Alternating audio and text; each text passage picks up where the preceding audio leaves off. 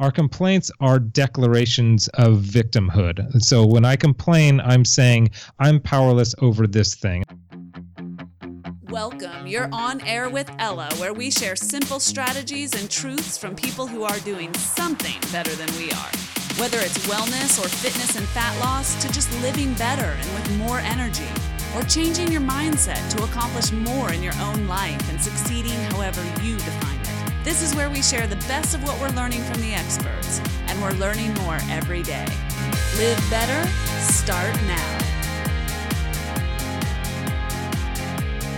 Hey everyone, you're on air with Ella. Welcome back. I am joined today by Aaron Anastasi. And Aaron, I am so glad that we connected because I read your book. As the universe would have it, it hit me right at the exact time that I needed to read it. So I love when that happens. And I can't wait to introduce you to my audience. But before I do, I'm not going to read this bio because I'm seeing things like master's degree from Princeton Theological Seminary, and then something about being a serial entrepreneur with this huge YouTube channel, LA-based actor and filmmaker. Aaron, who are you? Yeah, I know a lot of people look at the things that I've done and they're like, how does this have any type of thorough line? Do you just, is it like a big ADD kind of thing where you do something and then you switch and you switch and you switch and you switch? And yeah, so that might be part of it. I think what I do over time is I get really, really obsessed with something and I just focus hardcore on it for months or years or whatever. And then when it has some level of sustainability on its own, I find a new passion and I just kind of dive into that. So yeah, the businesses, all the entrepreneurial stuff is super fun. And that's online singing lesson, online guitar lesson, online, all that kind of stuff. And that is a nice source of income, which is great. But I focus maybe an hour a week on that now. And most of my time, as you said, it's mostly I'm in acting class, I'm in auditions, I'm shooting on set, and I'm coaching. I, of course, love coaching people. So anyway, that's a little bit about that.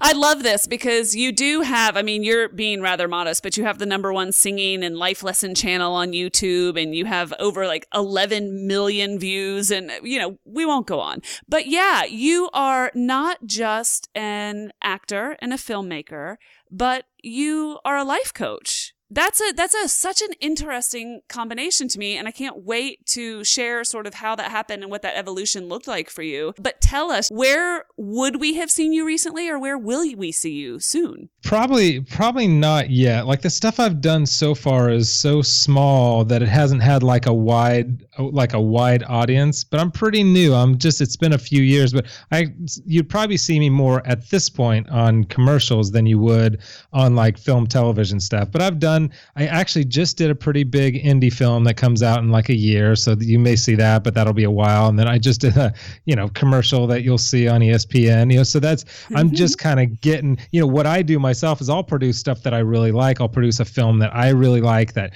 I'm the lead of and all that stuff, and I'll write it, and that's super fun. But I haven't broken into the world yet to where people are offering me, hey, do you want to act opposite Denzel Washington on this new blockbuster film? And I say not yet. That's my goal. I'm just not there yet. Talk to me on Thursday. Yeah. Next week, yes. Today, not even close. Well, we had Jenna Elfman on the show. Are you familiar with any of Jenna's work? Yes, I am. Okay. Well, we had Jenna on the show, and she was like, yeah, my whole life started with the Sprite commercial. She had a huge history in dancing. Dancing was what singing is for you. Dancing was for her. She's subject matter expert, super gifted. People were interested. Yeah. And then her entire life changed because of a Sprite commercial. And now everybody knows who Jenna Elfman is. Absolutely. What a funny industry. It is such a bizarre industry. Most of the stuff I've gone into, it has a little more of a clear, not totally clear path, but there's at least you kind of know what to do next. With acting and filmmaking, it's different. There are literally 500 different ways that it happens, and you just you have to pick 1, 2, or 3 and kind of do those and hope for the best and do good work and train. It's really kind of a bizarre but a fun and exciting and very challenging industry. Well, and you know what is super exciting and challenging about that industry is, man, does it teach you about failure, right? Oh my gosh. If I didn't have humility before that, I'm in class and I feel like absolutely humiliated about once a week. I mean, it is so humbling. You just defined acting like in a Yeah. word.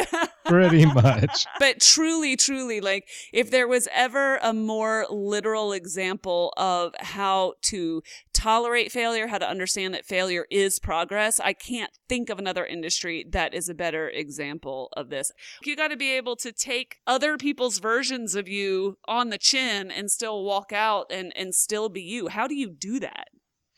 Yeah, that's a good question. Ask me in a year or two. No, I was actually just talking to one of my actor buddies about this today, that there's a unique, like with acting, and it's probably not just acting, it's probably a lot of things in the world, but of going and getting turned down so many times, like you need to build up like a rhinoceros skin, but the challenge is not getting a hard heart while you're building a hard skin. And so keeping a soft, moldable heart of like humility and of service and of love and all that stuff while building up a tougher outer shell. So it's quite a lesson. I tell my wife all the time that this is, even if I didn't love acting, which I love it so much more than just about any other endeavor in my life, but even if I didn't love acting, this would be the perfect thing for me right now for the maximum amount of growth and maximum amount of failure that can just make me, the person that I want to be 5 years from now, 10 years from now.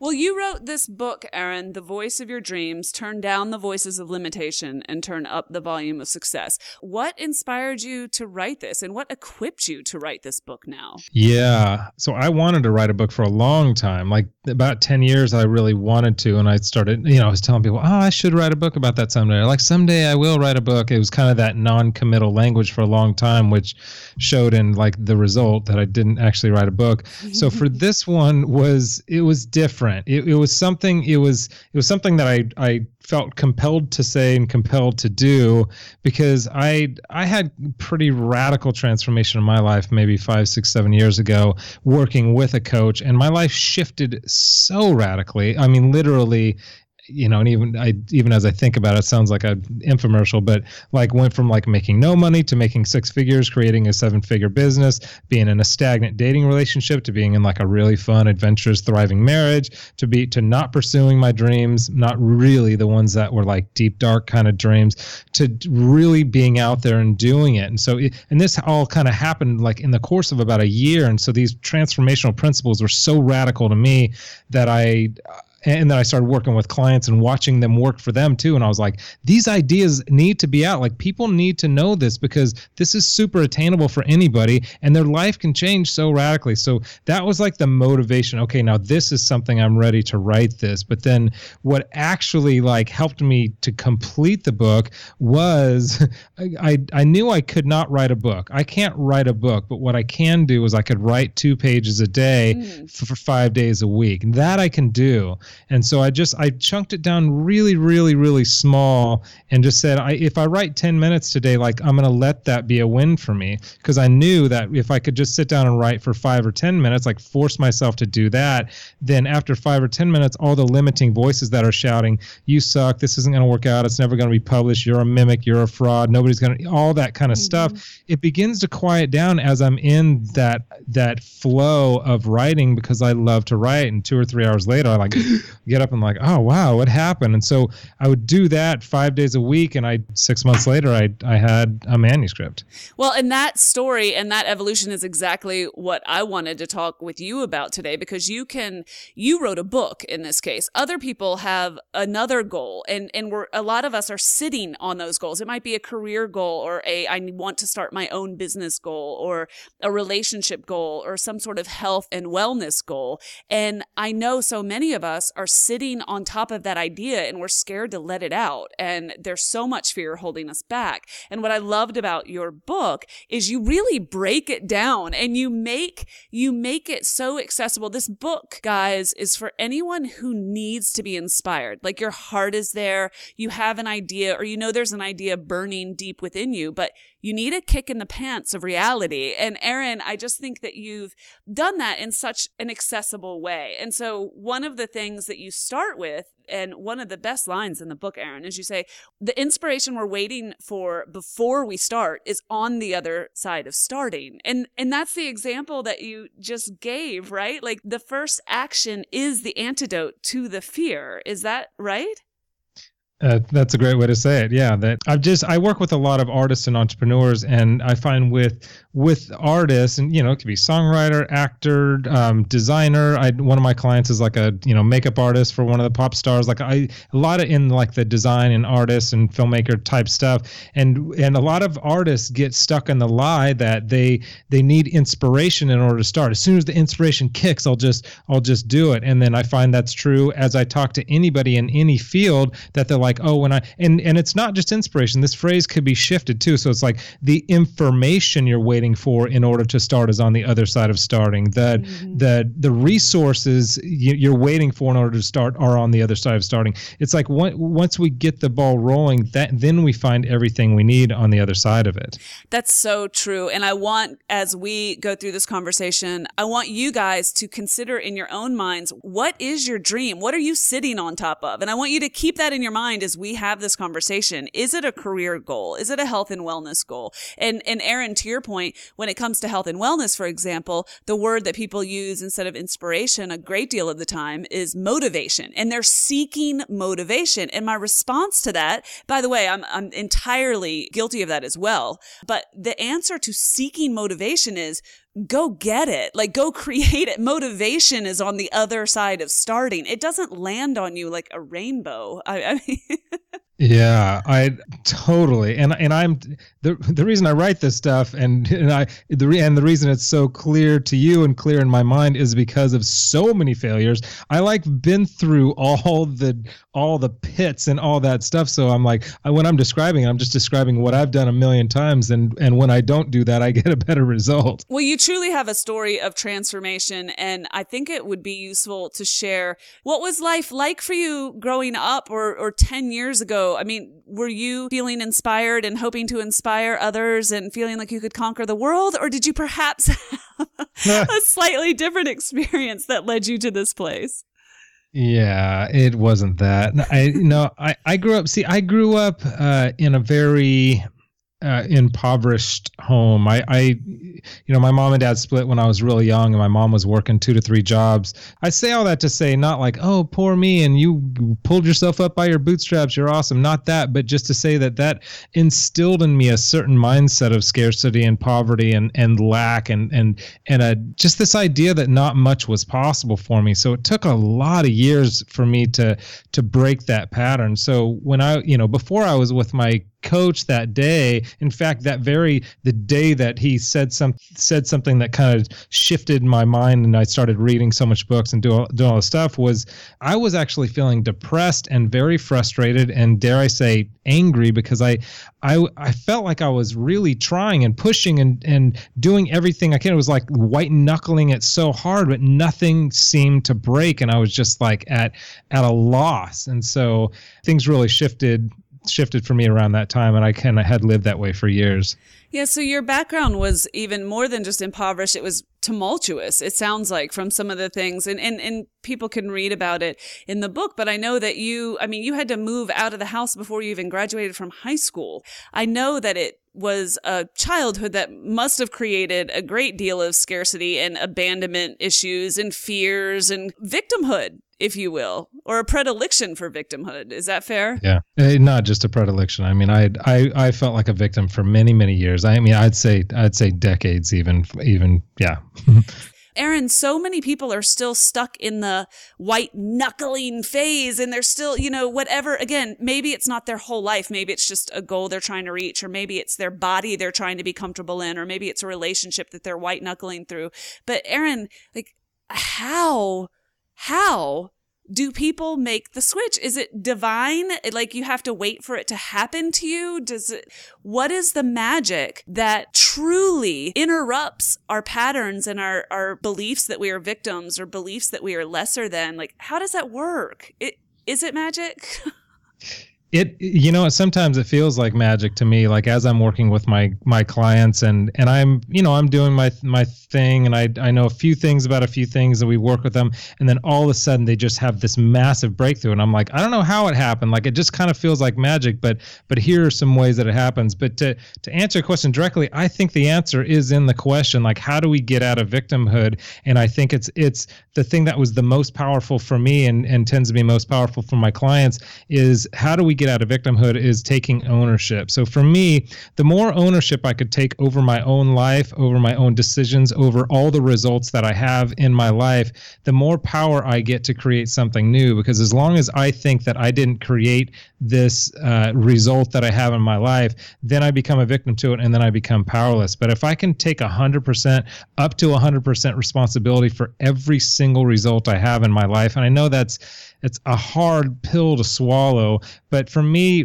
taking responsibility even for things in your life that you feel like are not good, taking responsibility, a lot of responsibility for that, is not a blame and shame and credit kind of thing. For me, it's, if I take ownership, the more ownership I have, the more power I have to, if I created that, then I can create something new. And I mean, that's like, I could write 500 books on that. That's such a small little, there's so much more to that.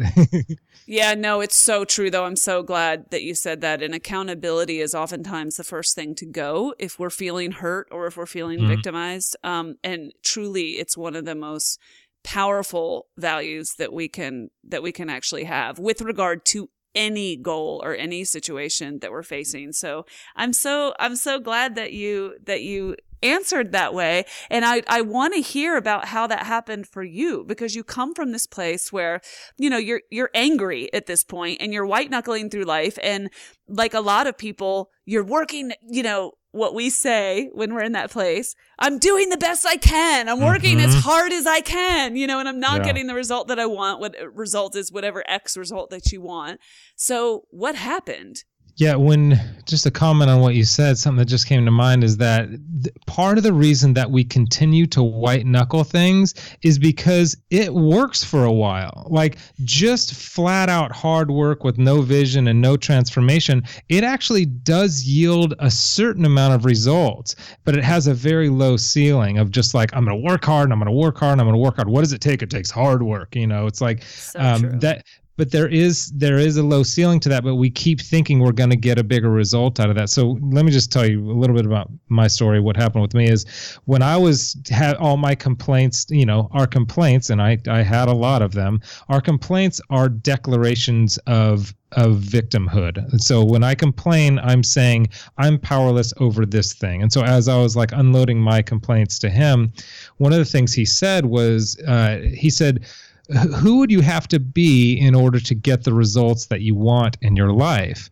And that was a very confusing thing to me at the time. Who would I have to be? I'm me. What are you talking? It was almost even like annoying. Like, don't give me your like psycho babble. Just like, help me to get out of this funk. But as I started thinking and marinating on this idea of like being, like, we could actually, our way of being has a huge effect on the results that we get in our lives. And let me just define that, because people have a different kind of definition for that, for way of being. But for me, my way of being is what I think about myself and what I think about my circumstances. So how I perceive that and what stories I'm believing that are keeping me having the results that I want in my life right now.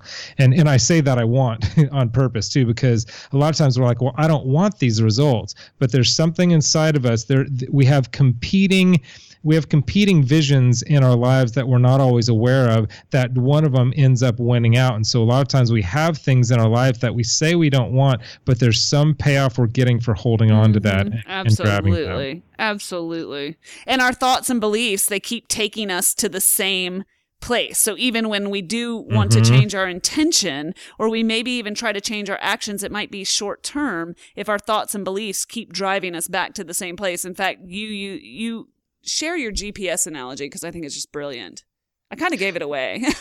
No, that's great. That's great. Yeah, for me, it's like when we work hard, so it's like a GPS system that's broken. So we have a broken GPS and we keep typing in different addresses over and over again, but it keeps taking us to the same place because the GPS is broken. And so that, to me, that's the analogy of we're inside of our thoughts and beliefs. And no matter how many, we're like, I tried this and I tried this and I'm working really hard and I tried this and I tried I've tried everything. I've gotten all this advice and I've tried everything. But what happens is the things that we're doing are with the same way of being, because the way of being needs to shift. So we actually need to reprogram that GPS and open it up to more options so that we can plug in our level and quality of actions change, and then our results begin to change. And I know it sounds pie in the sky and I know it sounds too simple, but it obviously in my book and with my clients, I flesh it out to where it makes more sense and they get results. So if what you're doing isn't working,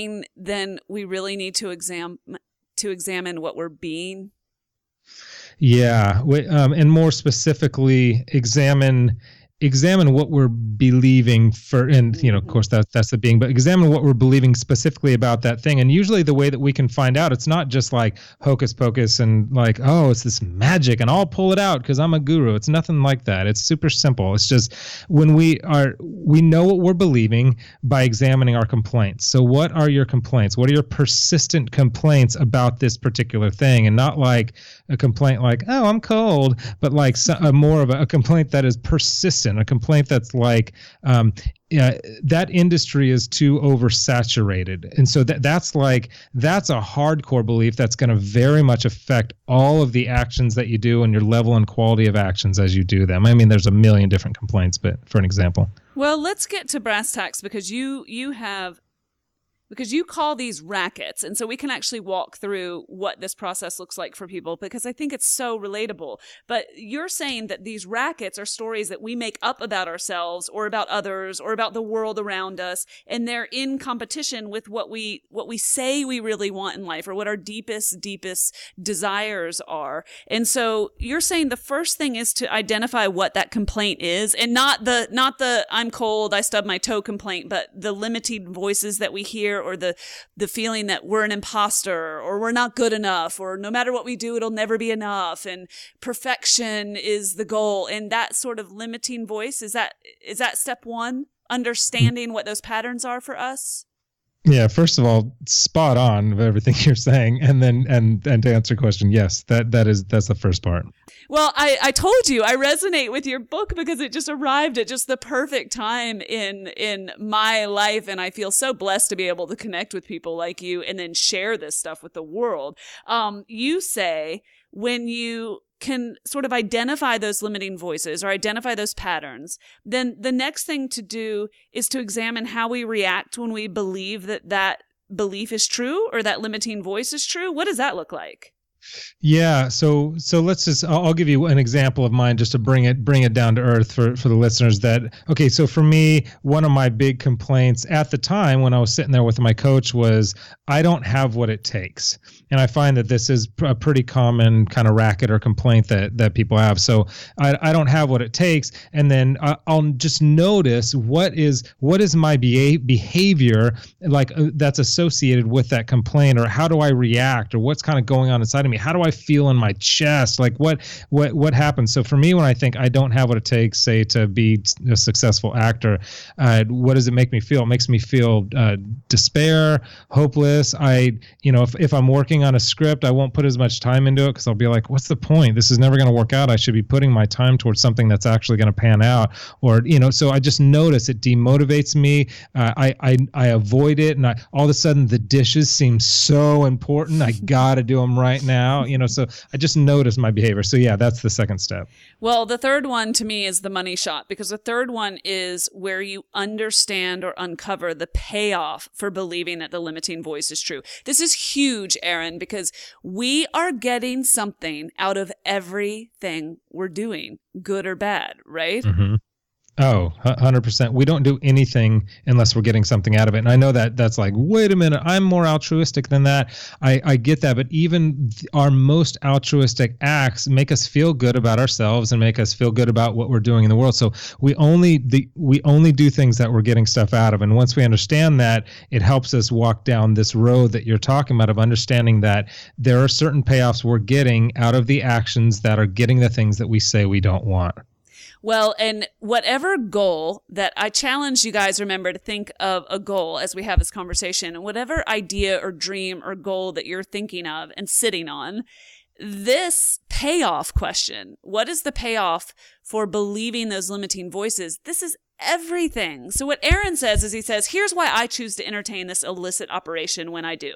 It allows me to have a good excuse. This is allowing the limiting voice to rule, I imagine. It allows me to have a good excuse to play small, to stay safe, and to never have to actually do the hard work of testing the truth of whether it's impossible to achieve my dream or not. As long as I believe it's virtually impossible, then my lack of risk-taking begins to feel to me like a prudent decision. I mean, Aaron, so many people can relate to that. But again, you take any goal, like if I'm just trying to get back on track and become the athlete that I'm accustomed to being, and I sort of fell off the wagon this year, and I don't work hard to do that because all of a sudden I find 75 priorities that are ahead of taking care of myself or working out or training or anything of that nature, then I have 1 million payoffs around why that was a solid idea, like the rationale behind it. But also the payoff for me is that I don't have to deal with the deeper issue. I don't have to worry. I don't have to deal with the fear that, well, maybe I won't get back there, or maybe I'm not good enough, or maybe I'm not this, maybe I'm not,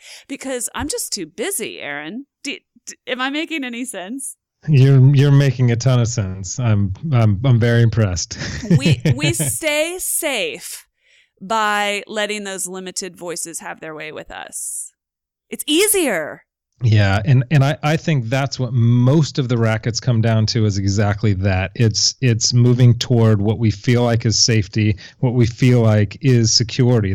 That's what most battles against our commitments, because our commitments, all of our commitments and our goals are in a space of uncomfortability. They're outside our level of comfort. They're where fear lives. And so safety and this feeling of security is what we go toward instead. In fact, I write these little quotes online, but one of the things just recently I was writing that I was thinking about for my own life. Again, these aren't like, hey, I've got it all figured out. It's like, oh, here's something I struggle with. Here's the deal. So the quote goes like this: lack of action toward one's dream is the fantasy of safety inside the passivity of fear.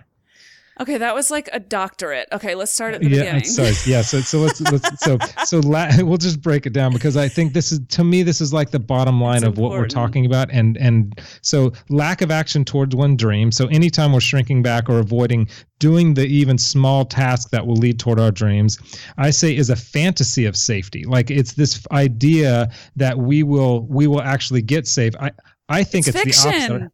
It's a fiction. I think it's literally the opposite, because our dreams and our fears are what lead to freedom and lead to not safety in so much like, oh, I'm not going to be hurt here, but a safety in confidence and building skill and building, a legacy that we can leave in the world and powerfully serve the world. So it's the fantasy of safety inside the passivity of fear. So we live in our fear and inside this passivity, inside that fear, because we think it's going to make us safe, but it's actually just going to isolate us and make us full of a lot of regret. Oh my gosh, there's so much here that I want to talk to you about. Okay, so the first connection that my brain just made is that goes back to you saying that inspiration is on the other side of starting, and beating that fear back is on the other side of starting. And you went on to say back in that section in the book, you said, when we get into action, even 3 to 5 minutes, for example, we begin to see that task differently, and it's not as impossible.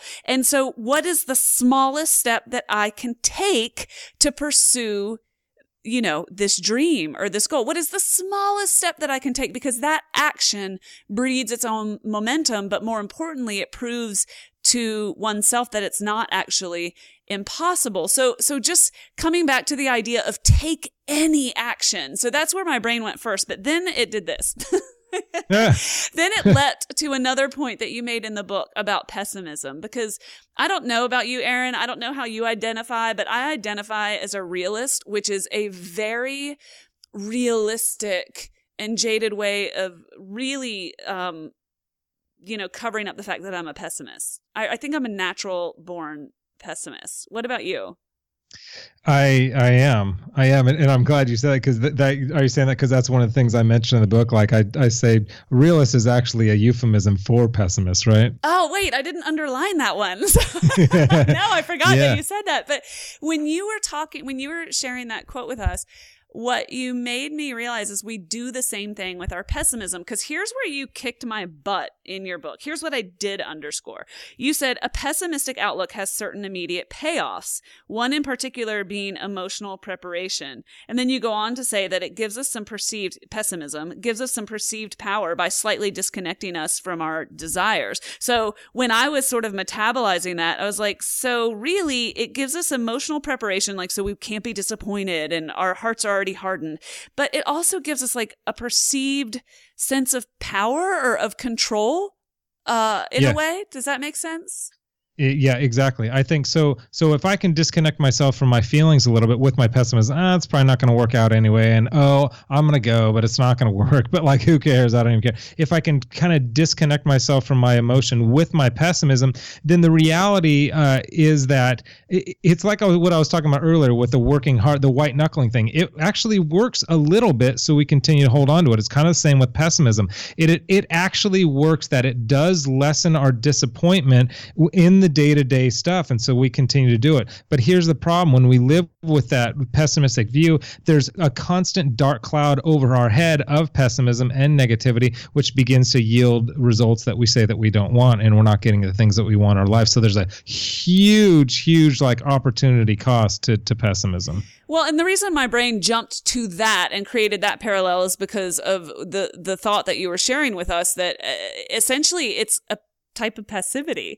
And that's where you get someone like me who's like, wait, I'm not passive. I'm the least passive person you know. And then I'm like, well, actually the payoff for me, because that's what you said there's a payoff with pessimism, and it is a type of passivity, and it is a type of not laziness, but fear of being vulnerable, and the myth that you can actually control a situation or manage your own expectations. But because optimism is scary, is what I'm trying to say. Optimism makes you vulnerable. Optimism is frightening. And I love that you started saying lazy and then you backtrack, because intuitively you know what I know, that laziness doesn't even really exist. Laziness is actually is fear. It's a fear of stepping out and stepping up. So, when there's a lazy teenager sitting on their couch playing video games all day and the parent thinks, they're just so lazy, it's not lazy as much as it is there are hopes and dreams that this cynic doesn't want to put themselves out there for. So it's a fear of stepping up and a stepping out, but it looks like laziness.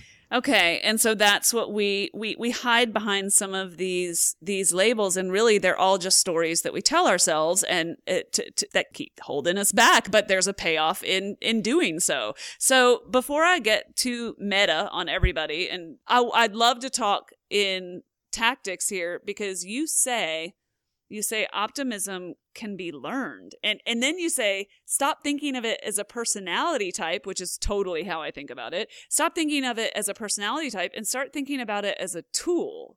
And that got my attention.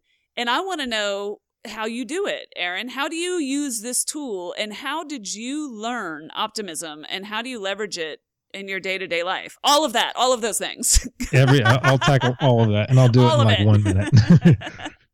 Yeah. So let me just be clear that I'm still learning optimism, but here's the way I'm training myself, and here's how it's affecting me and how it affects my clients. So optimism starts with, it is something you can be learned. I mean, there have been these huge studies that have been done on optimism recently over several years, and what the most surprising thing was that yes, it can be learned. It begins with your language. So for me, I begin to look at or listen to my clients' language and begin to just correct their language enough to where it starts becoming annoying enough to where they start correcting themselves when they hear it. So when I hear words like I should do this, or I have to do this, or any type of language that smacks of any type of victimhood, I'll usually just bring it up and bring it up and bring it up and bring it up, and I'll notice it for myself and begin to change even just the small things. Again, this isn't all of the work I do. It's not super meta, like, oh, if you don't understand all these things, you can't wrap your mind around it. Mm-hmm. It's really simply here is just notice your language, and the language that is anyway victimized by like the shoulds and the have tos and the, what else would it be, like I need to, anything like that. We don't need to do anything. We don't have to do anything. There's no should. There's no like big cop in the sky that's like, you should do this. Like most of us aren't under our parents' thumb anymore. We're older than that. So all that kind of language is a language that lends toward pessimism. So the first thing I do is begin to just say things out loud that are different than that. So instead of should and have to and need to, I'll just say I want to, I'm committed to, or I'm not going to do it. So it's all language of commitment, language of action, language of I'm in the driver's seat here and I'm committed to this. So that's a very simple way to begin to reprogram your language. And then another one is I think there's a lot of power in saying your vision out loud. You declaring what your vision is out loud. And so I actually do this in the morning. I go on walks and I look probably like a crazy person, but I put my earbuds in so it looks like I'm talking on the phone. Now we know. Now you know. And I'll declare what it is that I'm committed to, what it is that I'm interested in, where it is that I'm going. And it's not like The Secret, like I'm going to attract it by saying it. I mean, there's a little tiny bit of truth to that, but it's more just a declaring what I'm about so my brain can hear me say that I'm the lead in my own show. I'm my own show on HBO. Like I'm just going to say that every single day to where my brain, the reticular activating system in the brain begins to be like, oh, is that true? Well, I'm going to look out for opportunities of how that might become true. And then I'm going to be focused in that direction because I'm telling my brain, this is where I want you to look. And this is the problem I want you to solve. Wow. That's really powerful. And it reminds me that you have another tool that you use that I think is so cool. Can you tell us about the Truth About You list? Yeah, I read it every morning. I read it this morning. That's actually a great segue too, because it's the same part of this positive, not just positive thinking. I don't, to me, when people hear positive thinking, or when I hear, I think of like the idea of like, I look in the mirror and I'm like, you're great and you're special and you're going to be awesome. That, that doesn't work. I mean, Yay! in the 70s, like we thought maybe that worked, but there's a truth in it. And here's where I think it becomes more poignant, like more like, here's what's actually going to have effect. So my Truth About You list is when I'm constantly identifying my complaints, as we talked about, and these things that repeat over and over in my mind. And what I do is I listen in the world for the things that people say to me or about me, and as they counter very specific lies that I have, I write them, and particularly people that I respect, I write those down in what I call the Truth About You list. Because I wake up in the morning and oftentimes what I think is the truth about me, I just have all these fearful thoughts oftentimes in the morning, and it's just like, you suck, you're not going to make it, you're going to lose everything, this isn't going to work. It's just like all those thoughts come flooding back in. I don't know if that's just me, but that's what I struggle with in the morning. So I pull out my Truth About You list, and it's all the things that I struggle with, but it's what people I respect have said that are very specific truth that counters a very specific lie. It's this idea that you'll know the truth and the truth will set you free. It's the lies that are keeping us bound, those complaints and the lies about what is not possible for us, because there's infinite possibility in reality. So one thing that I love that you explain is that it's not just every time someone says something lovely to you, right? But it's when someone says something to you or gives you feedback about something that you are specifically trying to talk down that limiting voice in your head. I mean, you just said that, but I just want to make sure that we all understand that you're not just writing down, oh, Aaron's hair looks great today. Right. But that when you get feedback that is specifically targeting your demons, then you capture that. I mean, wow. I bet we all wish we had started that list 20 years ago. It's so helpful because then I just reviewed. It takes me 5 minutes in the morning, maybe 10 at most, but it like recenters me into the real me, like who I actually am. And just to like give you an example, so my wife doesn't even know this. She just texted me right before this call, and I wrote this book, but I'm actually almost finished with my second book, and I kind of been feeling like I don't know if I'm good at this or whatever. And my wife I didn't even tell her that, but she just texted me, and I sent a text to my family, and there's like some little bit of drama going on with my family around Christmas, nothing major, and I just sent a text to them. I thought it out, and then I sent a text to them, and she's like, "I love that text that you sent to the family." She's like, "You are so good with words," and so that's one where what I'm dealing with right now. I have huge respect for my wife, and she doesn't just throw around compliments out of anywhere. So I'm going to take that, and I'm going to put that in my Truth About You list because it counters a very specific lie that I'm struggling with right now. And if she believes that about me, then maybe it's more true than I suck and I'm never going to be a successful writer. You know what I mean? All those whatever thoughts I have. Absolutely. Because no matter what, whenever we get feedback, and this is a tired anecdote, but if you give a presentation and there are 100 people in the room and 99% of them give you a standing ovation and one of them is disgruntled, who do you think of? Like, who's the only one you remember? Mm-hmm. And that's it's where so our brain crazy. goes, right? Like it grabs onto that. And so what you're doing is you're creating a mechanism for yourself, a literal one that reminds you of all of the things that our minds tend to gloss over because for whatever reason, we are so attracted to those negative core beliefs. They must be magnets. Yeah. And it's from what you're saying is it's almost a way of brainwashing myself. Like I read these Truth About You and it's a form of brainwashing.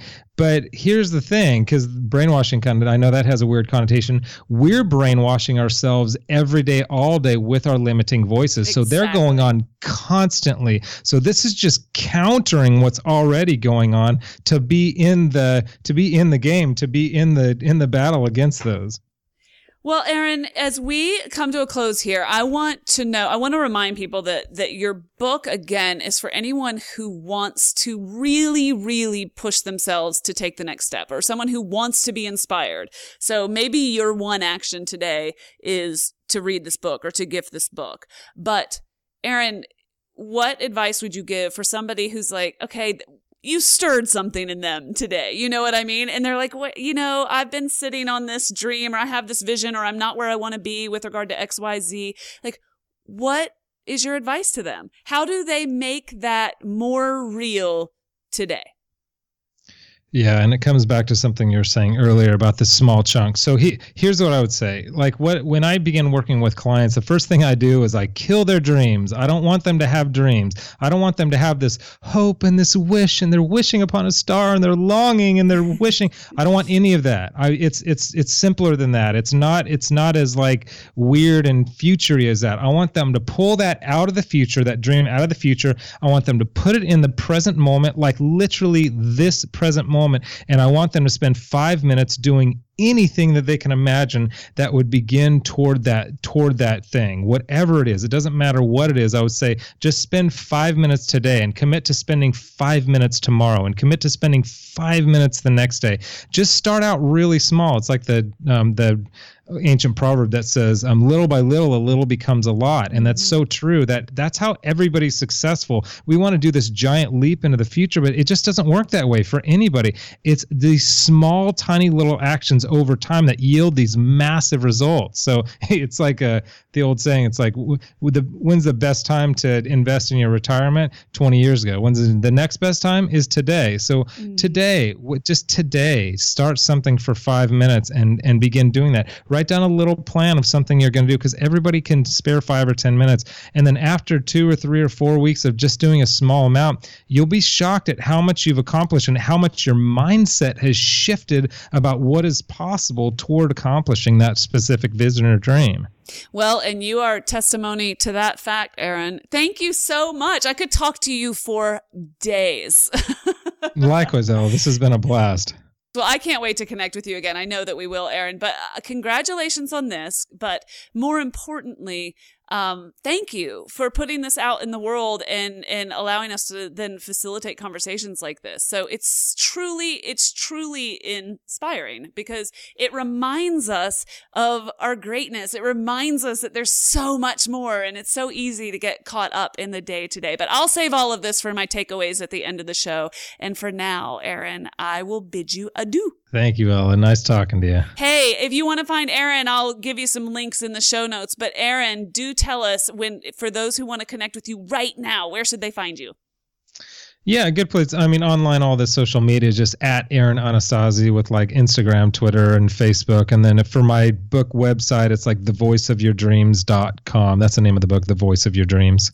All right, fantastic. We'll get everybody hooked up there, Aaron. Thanks, Aaron. Bye-bye. Bye. Hey, it's me. I want to talk to you about some of my takeaways. Whenever I do a show like this, there's never enough time to say all the things. And I wanted to share with you some of my points to ponder so that we can walk away from this, truly motivated, truly ready to take some action. Now, rather than let perfection be the enemy of good, I'm going to do this really raw. Okay, so this is a little bit messy, but I just wanted to share some of my thoughts with you. So the first takeaway that I had was how.